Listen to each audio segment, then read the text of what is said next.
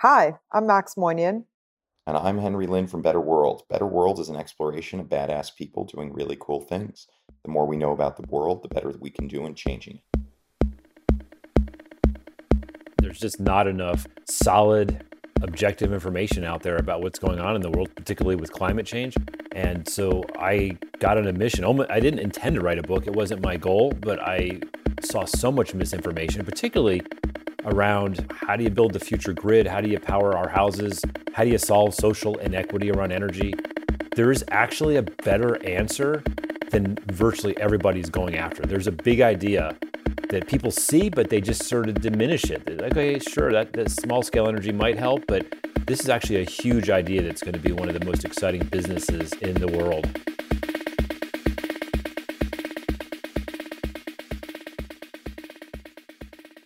So today we're going to switch it up a little bit because normally we're talking to people more in the entrepreneurial space, but now we have someone who's in the entrepreneurial space, but is also a That's a writer. real tongue twister, that one. It really is for me. I don't say that word enough, which is Entrepreneurial, that's a hard one. I don't say that word enough. Starter of self, one who tackles things. Well, our guest is definitely one who tackles things. His name is Bill Nussey. He's the CEO and founder of Freeing Energy and the CEO and co-founder of Solar Inventions. Bill is a 25-year tech CEO with several exits, including an IPO. His companies have created thousands of jobs and billions in shareholder value. Along the way, he has also worked at Greylock as a venture capitalist, and after selling his marketing tech company to IBM, he was promoted to VP Corp Strategy to help lead IBM's global strategy for their CEO and SVPs. Bill, welcome to the podcast. None of what I said is really on topic of what we're going to be talking to you about today. So the big plot twist that I'll throw out is he's also the author of a book called Freeing Energy. Can you tell us a bit more about it? Well, first, thanks for having me, guys. I love your mission. And there's just not enough solid, objective information out there about what's going on in the world, particularly with climate change. And so I got on a mission. I didn't intend to write a book. It wasn't my goal, but I saw so much misinformation, particularly around how do you build the future grid? How do you power our houses? How do you solve social inequity around energy? And I felt compelled. So I started a project. It was supposed to take a year to write this thing. Took 4, interviewed 320 people. But the cool part, and I'm really excited to talk about it, is there is actually a better answer than virtually everybody's going after. There's a big idea that people see, but they just sort of diminish it. They're like, okay, sure, that small scale energy might help, but this is actually a huge idea that's going to be one of the most exciting businesses in the world. Spoiler alert, people. We are going Spoiler to give alert. away the entire enchilada today. Good news for those of us who didn't do our homework. Bill, cut right to it, man, because I feel my mind is about to be blown, and I'm ready for it. So, well, I got into this space because I sold my company at IBM, and I'm sitting there at this meeting, interviewed with the Wall Street Journal and the Financial Times. I remember it really clearly, right? Greatest day in my business career. And I took a minute to step out, sat in a conference room and sat there. And for about 30 seconds, I'm thinking, okay, I could retire. I could become a venture capitalist. But I thought of all these people, the people you guys are talking to yourselves, right? You're earlier in your career, people don't necessarily have financial resources, don't have big networks. And I thought all these people are devoting their lives, sometimes just for the heck of it, to make the world a better place. And how could I do anything less than that? And so I got on this mission to find something that would make a massive difference in the world. Not that I could personally make a massive difference, but I wanted to get on that train. And I looked for that train and I found it not just in clean energy, but in the small scale clean energy systems.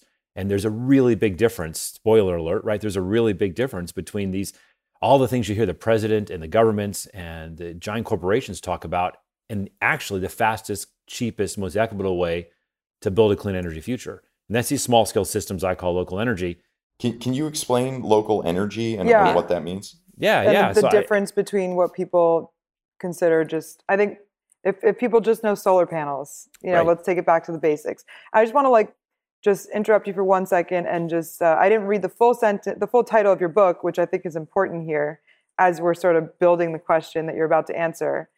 It's called Freeing Energy: How Innovators Are Using Local Scale Solar and Batteries to Disrupt the Global Energy Industry from the Outside In. Dun, dun, Great dun, sentence. dun, dun, dun. Great title.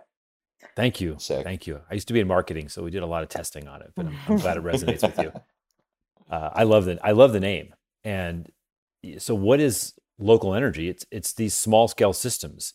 The rooftop solar is the most obvious thing. Microgrid. Is this like the rooftop solar going into the Tesla battery? Yes, it's exactly what it is, Henry. Exactly.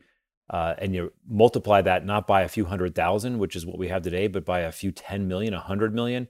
And everything we know about how we power the world, how we drive our cars, how individuals and communities have resilience and independence, all of that changes.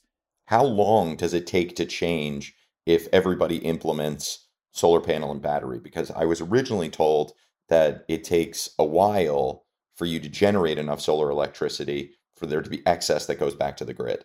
It depends on how big the solar panels are on your roof, right? If you put up 10 or 15 panels, you can probably power a modest sized house. If you put up 4 or 8 panels, you'll still be very dependent on the grid.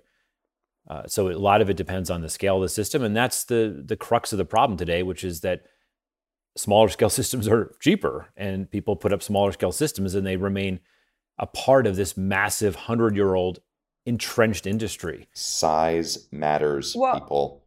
Can we back up there? Like what we're talking about here, because I didn't understand this and I still don't fully understand it. So I want to make sure we're not losing anybody. What we're talking about here is the way you do solar just on your own in your house right now is probably still relying on the utility companies and the larger grid. If your panels aren't big enough, but they might be big enough was his point. And it sounds like this is and if you have a large enough battery too. Yes. It's also a battery thing. So if you are establishing a local, like a microgrid or a small scale grid, then you are essentially becoming a part of a larger movement that's going to get us off these monopolizing utility companies and relying on them. And also is like a way safer way of generating your electricity, and also in the transition from like the oligarchs and like those people really ruling our energy. Like we don't want to have solar garks or whatever. There needs to be a better term for that, or there shouldn't be, because they should never exist. But like, you know, if transition is inevitable, but justice is not, which I love as a saying, then we need to make sure that as we're transitioning from one form of energy to the other, that we're also bringing the justice component into it, and that people really own and operate their own energy. I think you nailed it. You nailed it. But the thing that people don't realize is they still think of these small scale systems as afterthoughts. I call it the kids at the Thanksgiving table. I don't know if you guys had that when you're growing up, but they put all the kids at the small table and all the adults were at the big table. And you know, oh look, Johnny's cutting his turkey. Look, he's a big boy now, and one day he's going to sit at us with a big table. And there's this condescension that towards these small scale systems. And I talk about this in my book. I talk to business leaders and policymakers, and they say things like, well, yeah, I guess if you want to be an environmentalist, but it's so much cheaper to generate solar at a large scale. Let's build giant utility scale projects because it's cheaper. It's not cheaper. There's so much myth and misinformation, not just about clean energy. That's bad enough. But there's even more misinformation and misunderstanding around the power that people have to become their own independent generators of energy. So what happened to you in your journey that was like that aha moment that that when you learned this and you were like, I need everyone to know this? Meanwhile, back at IBM, no. IBM, I started the journey looking, right? So it took me, and I thought energy was going to be a great space, but you know, Max, the moment I realized this was actually a moment of despondency. As I got excited about clean energy, and I'm sure, you know, I know you guys have talked to people who work in this field, you can get very depressed when you look at the policy, the pace of policies, the politicization of these things. And I talk to people every day that are just feeling like they're powerless. Well, wait, don't blow over that one. Do you want to just like touch very briefly on the current state of policy for solar and why that made you so despondent? because I've come from an entrepreneurial background like you guys, and I'm used to having flexibility to, if you have a better idea, a new way to price something, a better product, a better marketing campaign, or whatever it is, you can take that to market, and if it's better, you have a fair chance to win. That does not exist at all in the power industry when we're buying our electricity, because almost everybody in the United States and really for the world, they're buying electricity from someone who somewhere down the chain is a complete monopoly, sanctioned by the government. As far as I know, there's only 3 big monopolies left in the United States: alcohol, gambling, and electricity. And these have all been in place for 100 years.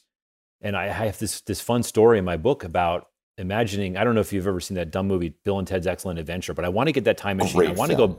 to go, thank you. I want to go back and I want to get the Wright brothers, and I want to bring them today from 1920 when they did their plane to 2020. I want to take them on a 747. I want to take them on an F-15 and say, look what you created. Look what you birthed.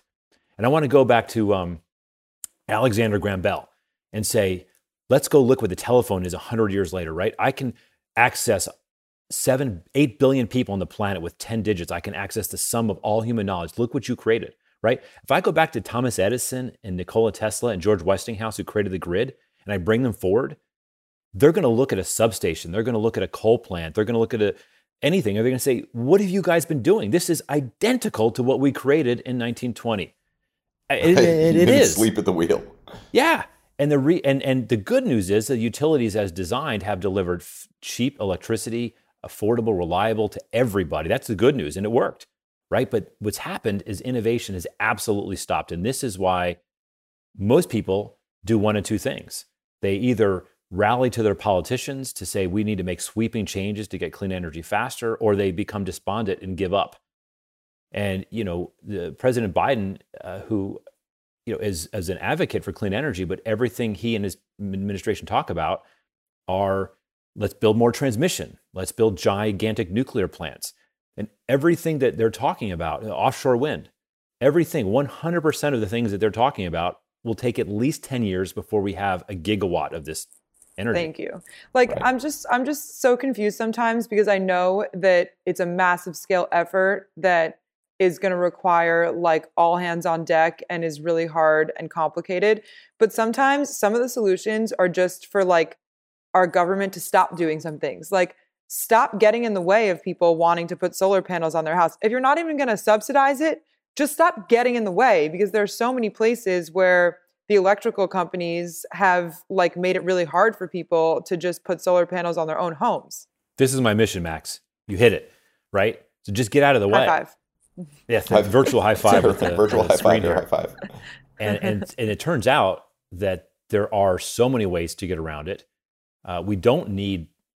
Hey, listen. Let's build offshore wind. Let's build giant solar farms. The scientists tell us we need to really make a dent in climate change this decade. Those won't address that at all, right? They're going to take too long. But no reason to stop those. We're going to need them in the future. And the political process will take 5, 10, 15 years to create really big change. I was hopeful, but I'm now not, that the world or the US is going to make any major steps in the next couple of years. But the great news is that all of us, everyone who's listening, there are many things that we can do immediately to make an individual difference. If you own a home, which is the most obvious thing for people to do, is put solar on the roof. But most people don't own homes. If you live in one of the 30 or 40 states, you can subscribe to community solar, which is fantastic for equalizing and creating energy justice. What's community solar? This is really cool. It's highly regulated, unfortunately, so you don't see the entrepreneurs and innovators jumping to it, but it's still the step in the right direction.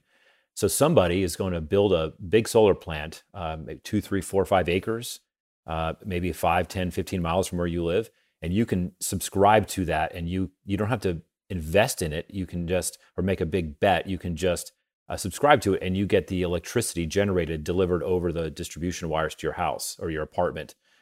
So this is an equalizer that anybody can get into the solar, become a solar customer. And what's really cool is we've hit a tipping point in the last really year or two. And this is why the book turned out to be well-timed. is that and it varies by where you live and who your utility is, but on average, it's become cheaper to generate your own electricity with solar than it has to buy it from the grid. And this is a huge tipping point. Like you talk about Gladwell-esque tipping points, this is one of those tipping points. And so few people realize it, but now it's generally cheaper for you to do your own solar, whether it's in a field 10 miles away or it's on your roof or on your apartment. And because of that, we're at the very beginning of one of those S curves we talk about and economists talk about, where people are just starting to realize, hey, there's a way better answer out there. Should I be one of the first people to try it? And most people are, I'll wait and see. So for that person, if they read your book, what is like the actionable information that they're coming away with from reading your book? Because I think so many people are stuck in that place of like, way too many things on their to-do list, and they know that this is something that they could do, but because it hasn't been made super easy and straightforward for them, they haven't done it yet. Right. So I did a lot of research on what are the best ways to reduce your carbon footprint. You guys obviously know a lot about that, probably a lot more than I do. But according to the research I cited in the book, the number one way to reduce your carbon footprint is to power your home with solar power.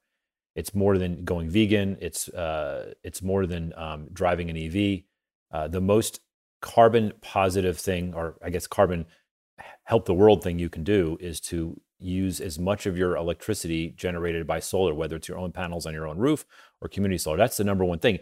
And in many places, probably most places in the US, you can even buy just one panel to start. Community solar, you can just get one panel or 4 panels. You can start out in a way that even modest budgets can afford. And then you just build up. If it's community solar, you'll buy more and more. If you put it on your roof, it makes sense to start a little bigger. So this is great for homes, but is there some means that you have for people in apartments, in urban environments? Community solar. Community solar still is the answer. Yes. It's not on your apartment building's roof necessarily, although people are starting to do that. That's brand new. But there's most places in the U.S. you can go look for community solar. It's state by state regulated, unfortunately, and you can basically get the benefit of solar. Or you can. There's really innovative companies. In fact, one you should have on your podcast is a company called Arcadia, and they'll basically let you buy into however much you want and pay it off like over time. A small portion of a solar panel located somewhere in the country. It doesn't have to be near you. And they just reduce your electricity bill proportionally. And it's in their case, I think it's a slight premium, but with traditional community solar, it's actually cheaper. Your bills actually go down. So you're saying that anyone in the country should just Google community solar with their zip code and find a company that can do this for them. I know like Green Mountain Energy is another one, like those kind of companies. Great company, yes. And basically what you're doing is you're giving them your Con Ed information or your utility information, and all you see is a slightly different amount on your electricity bill. And in that way, you are helping in the power mix of whatever is creating the electricity on the grid, be it coal, gas, renewables, nuclear, you are helping more renewables be on that grid. It's not necessarily what's coming to your specific home, but it is changing the amount of renewables on the greater grid. And that is the number one thing that people can do. Yes. High five again, virtually. Exactly.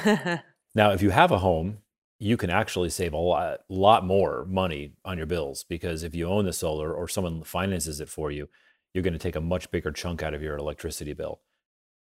Community solar might save you 10%, but if you put up your own solar panels, depending on where you live and what your price of electricity is, you could end up saving 10, 15, 20%. And then in between 4 and 6 or 7 years, it's all paid for. And then all the electricity there generated is free for you. It's fantastic. And is there a resource that you would recommend, like either regionally or preferably across the country, where people can be matched with a solar contractor where they live? Yes. There's actually a shocking number of companies doing this. It's funny that, in the world I live, you're saying, which of the 50 competing companies to do this should you pick?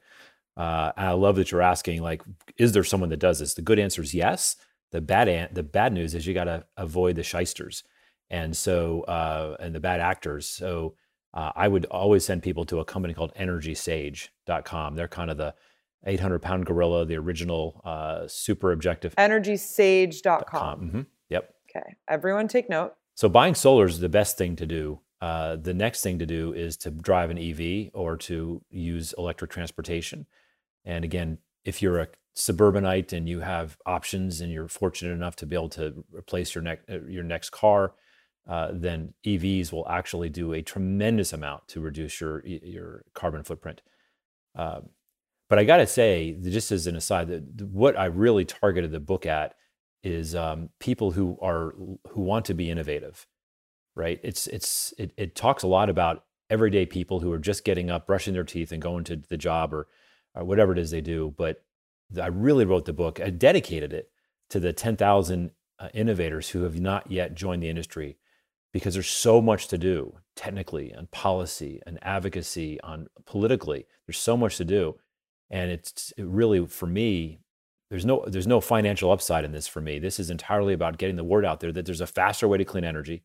There's a whole section in the book about how you can advocate to elected officials, which is a slow, cumbersome process, but necessary, and how you can vote and influence the decision makers who set the policies for local energy and things like that in your state. It's all in there. And so it doesn't immediately reduce your CO2 footprint, but if you want to get up and actually really do something, if you've got some energy to go make some noise, whether you create your own company or join a company that's making noise, or go out and write some letters to the policymakers. Fun fact, in the United States, and this is the section title in the book, there are 201 people that control all the electricity policy. 201. That's it. Democracy at its finest. Yes, 201. They're called public utility commissioners, and they have near unilateral policy. So I live in Georgia, for example, and we have a nuclear power plant we're building. Just a few people for a few, 300 million. It's fine. Yeah, it's fine. We have a nuclear power plant. Now, the state's electricity needs aren't going up. We don't need more electricity, but it's a really great deal to build a nuclear power plant if you're the utility. That's how they make money. They don't make money by giving you better service. They make money by building bigger things. And so they convinced the state and the public utility commissioners that we needed a nuclear power plant. So the only one in sort of the Western world we're building anywhere is here in Georgia, where I live. And that decision was made nearly unilaterally by 5 people. And in my state, we can vote for them. And when I started writing my book, I had no idea these people existed, that I could vote for them. In other states, they're appointed by the governor. But every state has a version of this, and they have these committee meetings, and people like you and I never show up. Never. Because nobody knows. Community so meetings. I really appreciate. Yes. Well, community meetings they can Horrible. definitely be a drag. But I appreciate that you have so much, like, your book is so much of a toolkit. That's what I tried to do. Because people really, I do believe that people will rise up to the occasion and do these things if we just make it easier for them.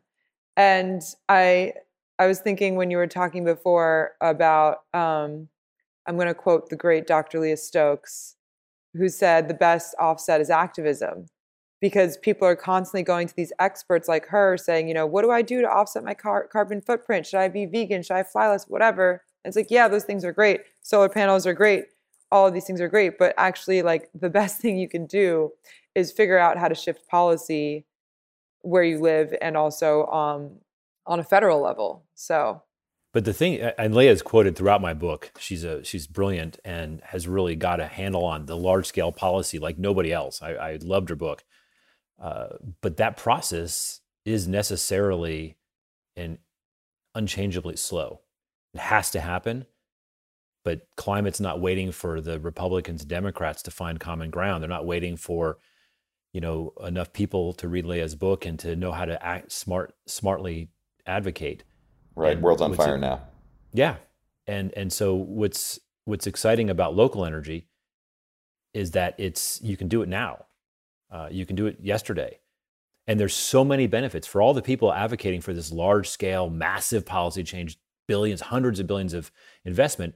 I really wish that some of the leaders would say, and let's get out of the way of the small scale systems. Let's stop. Like, for example, in the US, no homeowners association can stop you from putting a satellite dish on your roof. Remember satellite dishes? Well, that was a big Right. thing because they're ugly. And so the satellite dish lobby group passed a federal law that said that satellite dishes can be put in any home and no homeowners association can disallow it. No such corollary exists for solar panels. You have hundreds of thousands of homeowners associations, including mine, that say you can't have solar panels visible. Little things like that nobody knows about. But here's another thing that I wish politicians, that's easy. When our leaders get up in front of us and talk about the need to build transmission and it creates jobs, right? Let's build offshore wind farms. We do need these things. But if you build a small scale system on your roof or you build a community scale solar like we talked about earlier, that creates 10 times more jobs. 10 times more jobs. So if jobs is a priority, and all this math is cited in my book, I get so frustrated. I read books by some famous billionaires recently, and they have all these stats and figures, and they're just not cited. You can't go back and actually find the source spreadsheet where the numbers were calculated. And in my book, that's why it took so long to write, is that every statistic, like the fact that it's actually 11.3 times more jobs are created for small scale solar systems when you build them than the utility scale that everyone seems to talk about. And here's another fun stat. If you pay someone to build a community solar in your community, like on your house or community solar, something like between 15 and 25% of that money stays in your community. It goes to pay the taxes of the people who did the work. It's not going to people who flew in, not going to Wall Street, bankers. It's going to people in your community who are paying taxes for your police and your schools and your parks. And when you build these small scale systems, it's the fastest, most natural way to create energy equity. There's a growing number of stories. There's amazing organizations like Posigen and Solstice that are making it super easy for people who don't have money in the bank, who don't have a good credit score, to get solar on their homes or through community solar. If the government could just spend a little bit, spend 1,000th of all their talking time and say, let's help these little companies help people buy solar. Let's make it so that anyone can put solar on their roof wherever they are. And here's the biggest one. This is going to blow your mind. If you remember anything about local energy today, this is probably going to be it. So if you build a small scale system like on your roof or in your building, your school, your church, in the US, you're going to pay about $3 a watt. So if you put up a standard, 4 kilowatt size system, it's $12,000. Okay, you get that? All right. If you take that exact same set of solar panels, the identical inverter, the same wire, and you build that same system in Australia, same people on the roof, that's going to cost you $1.10. Why? Yeah. Bureaucracy. What? Bureaucracy. Stop. Really? Red tape. The Australian government, and to a lesser degree, the Japanese government and a few others, Europe's starting to do this now. They said, there's so much red tape in these small scale systems. Let's just create a national policy and just cut out all the bureaucracy at the state and regional level. And so that's why, per capita, Australia's got, 5-10 times more solar panels than the US. And the good news is there's amazing entrepreneurial, innovative things happening to address what's called soft costs in the US. So another thing that your listeners should do is they should go learn about something called Solar App, Solar APP, and they should call up their county or municipal government and say, it's a free thing from the Department of Energy. Hundreds of communities are adopting it, and it just takes that $3 down to $2 because it streamlines the entire process of installing solar. What is Solar App? I get disillusioned by the way the government works, and this is a great example of when it does work. You had think tanks together with universities, with hardcore entrepreneurs, with the Department of Energy. They all got together and they said, this is a really big problem. Let's pool our resources. Let's create a unified solution. And it's an app and a back-end process that's available for free, and anyone can adopt it. And essentially, if you're a county government and you would like to have more solar in your county, you'd like it to be cheaper and faster to install it, you just say, hey, please let me log in, and you get a system, and then you just tell the people installing solar in your community, hey, would you please use the Solar App? And they're like, thank God, yes, because this will cut my cost down by 3/4. So it's an aggregated marketplace with incentives? It's actually simpler than that. It's just like when I had solar put on my house, I'm so fortunate that we could afford it. I had to have the power company come out twice. I had to have the county inspector come out 3 times. And each time that happened, Right. the solar company, which is this wonderful, scrappy solar company, they had to wait outside. They had to wait outside because the county guy's not saying, I'm going to be there at 3:30. He's like, I'll come tomorrow. And so the solar company's got a guy in a truck in my front yard, in my driveway waiting. And so finally the county guy shows up. So what Solar App does is among the many things that it does, is the solar guy can say, I've done 150 of these. I know what I'm doing. I'm taking a photograph with my iPhone of the installation and I'm automatically submitting it.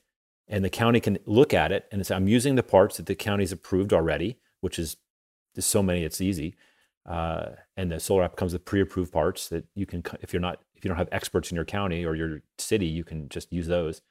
And I've used the right parts. I've taken a picture of how I wired it. It goes to someone, they look, check in the city hall, right? Check. These are all approved. And while the guy's standing there, the person that oversaw the product, oversaw all the installation, all she has to do is her team installs it. She takes a picture. She waits. She presses a button. She waits a minute, and then boom, it's approved. And then she waits another minute, and the utility turns it on. Okay, so let's recap, and just to simplify, some of these really, really great things that we've touched upon, right? So, typing community solar and your zip code is a big and easy one. NYSERDA came up. Just gave it a try. Hey, shout out NYSERDA. Shout out to NYSERDA. Love NYSERDA. And so so regardless of wherever you are in the U.S., this is an easy step. You can do this and clean up your Energy Act. You've also mentioned that we can facilitate the implementation of solar panels on our homes, and that there's a financial incentive for us to go bigger. Mm-hmm. So panel and battery, and we recommend downloading the solar. What's the app again? It's called Solar App, but it doesn't help you as an end user. You have to convince your board of commissioners or whoever is running your municipal government or county, convince them so send them a letter, send them the website and say, if you do this, we'll be putting much more solar up. Okay. As far as testimonials go, the U.S. Department of Energy Secretary, Jennifer Granholm, did an open letter encouraging American mayors to speed up solar energy deployment and adopt Solar App. So there's a strong testimonial there. It's got some great travel advisor reviews. I interviewed the guy that came up with it, Solar App, in my book, and it's a fascinating origin story about how solar is cheaper. Everybody loves it. Republicans, Democrats, everybody loves it. Small scale solar, and yet it's just got all this inertia and bureaucracy keeping it from getting realized. And that's why I wrote the book. There's so much to be done. Not only can we make it happen faster, it's maybe one of the biggest business opportunities in history, which is what gets me as an entrepreneur excited. Well, the next thing after that is, how do people then purchase their solar? What's the best way to purchase your solar and your battery? One of my favorite places is to go to EnergySage.com. I have no interest in the company other than, Vikram's a friend. I interviewed him on my podcast. They just got acquired. Hopefully, it wasn't disclosed, but hopefully for a lot of money. But it's a great place, totally objective, totally comprehensive. Should I get batteries? What's it going to cost me to get batteries? Where are the best solar panels to buy? Who's vetted in my community, my county, my city for doing solar installations that I can trust? They take care of all of that. We've got these basic things that each individual can do. But the one burning question that I have left is, what is the future for Bill? Are you going to be the policy hero? Absolutely not. I get pulled into a lot of policy stuff. I'm a company builder. I love building companies. I've done it since I was 14 years old. I started my first software company as a sophomore in high school, and I've been doing it ever since. And I loved being a venture capitalist, but I was born to build companies. So I've started one company called Solar Inventions, which has got some crazy cool science. And hopefully in a year, I'll have one or two more, and just want to create the companies that the market really needs. It's going to accelerate the transition to clean energy as fast as we possibly can. Okay, here's the real question, Bill. Is your house off grid? Max, when I started this, I thought everyone was going to go off grid. I have become, after all my research, we don't actually want to be off grid. There's a lot of benefits to being on the grid. So, ooh, plot twist. We want to be on grid and feeding it back with our batteries. No, we want the grid to be like eBay. We don't want to be Walmart. We want to be trading with each other, right? So eBay lets me sell you my Pez dispenser. So there's like redundancies in the system that way. Absolutely. Redundancies and marketplaces and competition. And, Max, you just added batteries, so you can sell electricity to me at 1 a.m. and Henry's got cheaper solar panels, but it only works during the day. And so he can sell it to me at a different price. And I want to have the Googles and the startups and all these innovators looking at all that and saying, hey, Bill, here's 15 different options. You can choose this one. We'll automatically manage it for you. You're going to save money. You're going to help the environment. That's what the grid needs to be, and it will be. I got a guy coming up in my new podcast, a new podcast coming out with probably the most innovative utility leader in the country, and this is what they're going towards. And Europe's already doing this. I remember during the wildfires and the heat waves over the summer in California, the utility companies that had actively blocked policy to support people adopting rooftop solar ended up calling people, because they had to shut down their power. They ended up calling people who had solar panels, asking them to be like giving back to the grid or something. So that's kind of like what you're saying. Oh, it's so much worse than you could imagine. Well, that those people suck for sure, but also that in these times of like emergency, that actually, if everybody is a mini energy factory, exactly, that's the best kind of redundancy we can have for a future where we're going to have like way more extreme weather. So we're going to have more wildfires, more floods, heat waves, more flux, where we can't rely on these like centralized power generators. So there's layered benefit. Awesome. Think about the way the internet's played out. Like Google isn't a giant mainframe. Google doesn't buy mainframes. Google buys millions, and every cloud company that's powering the entire world today for computing is not one or two giant mainframes, which is how the electricity industry works today. They've gone to tens, hundreds of millions of small computers, all aggregated and synchronized. I call it choreographing electrons, the Internet of Energy. We're slowly creating an entirely new paradigm. The gentle dance. Yeah. It's an entirely new paradigm for electricity, and the current folks that control it are fighting it tooth and nail. But there's no question that the electricity and general energy and transportation energy is going to go towards the same way computing, media has gone, which is going to be lots of small, independent people working in coordinated fashion to do stuff collectively that could never have been done any other way. In the last sentence of my book, and I'll wrap up with this, if you want, is it's a quote from Robert F. Kennedy, and I won't get it right. It's beautiful. He says, "Very few of us will have the chance as individuals to change the arc of history, but together, collectively, working towards common causes, we can create the future." And that's what local energy is about. That's the ethos of the future of the planet. It's how we save it. It's how we equalize it. And it's how we're going to create a lot of really happy entrepreneurs and investors. It's a win-win-win. And with that beautiful win-win-win, thank you, Bill, for coming on the podcast. Thank you, Bill. It's been a pleasure, folks. I love your mission, and I'm very proud, honored to be a small part of the story. You're helping people make a real difference. Thank you for the work you do. We love the work. Thank you. Everybody, you can purchase free energy. Please don't buy it on Amazon. Can you get it on Kobo and Barnes & Noble? There we go. Bookshop.org. Yep. Your local bookstore. All the good guys. Go and ask for it. More and more are carrying it. It's selling well. More and more are carrying it. Awesome. Shout out to Rand McNally. Let's go. Bill, thank you again for coming on the pod, and thank you for your feedback. I am Henry Lin. And I'm Max Moynihan. And please join us again for another episode of Better World.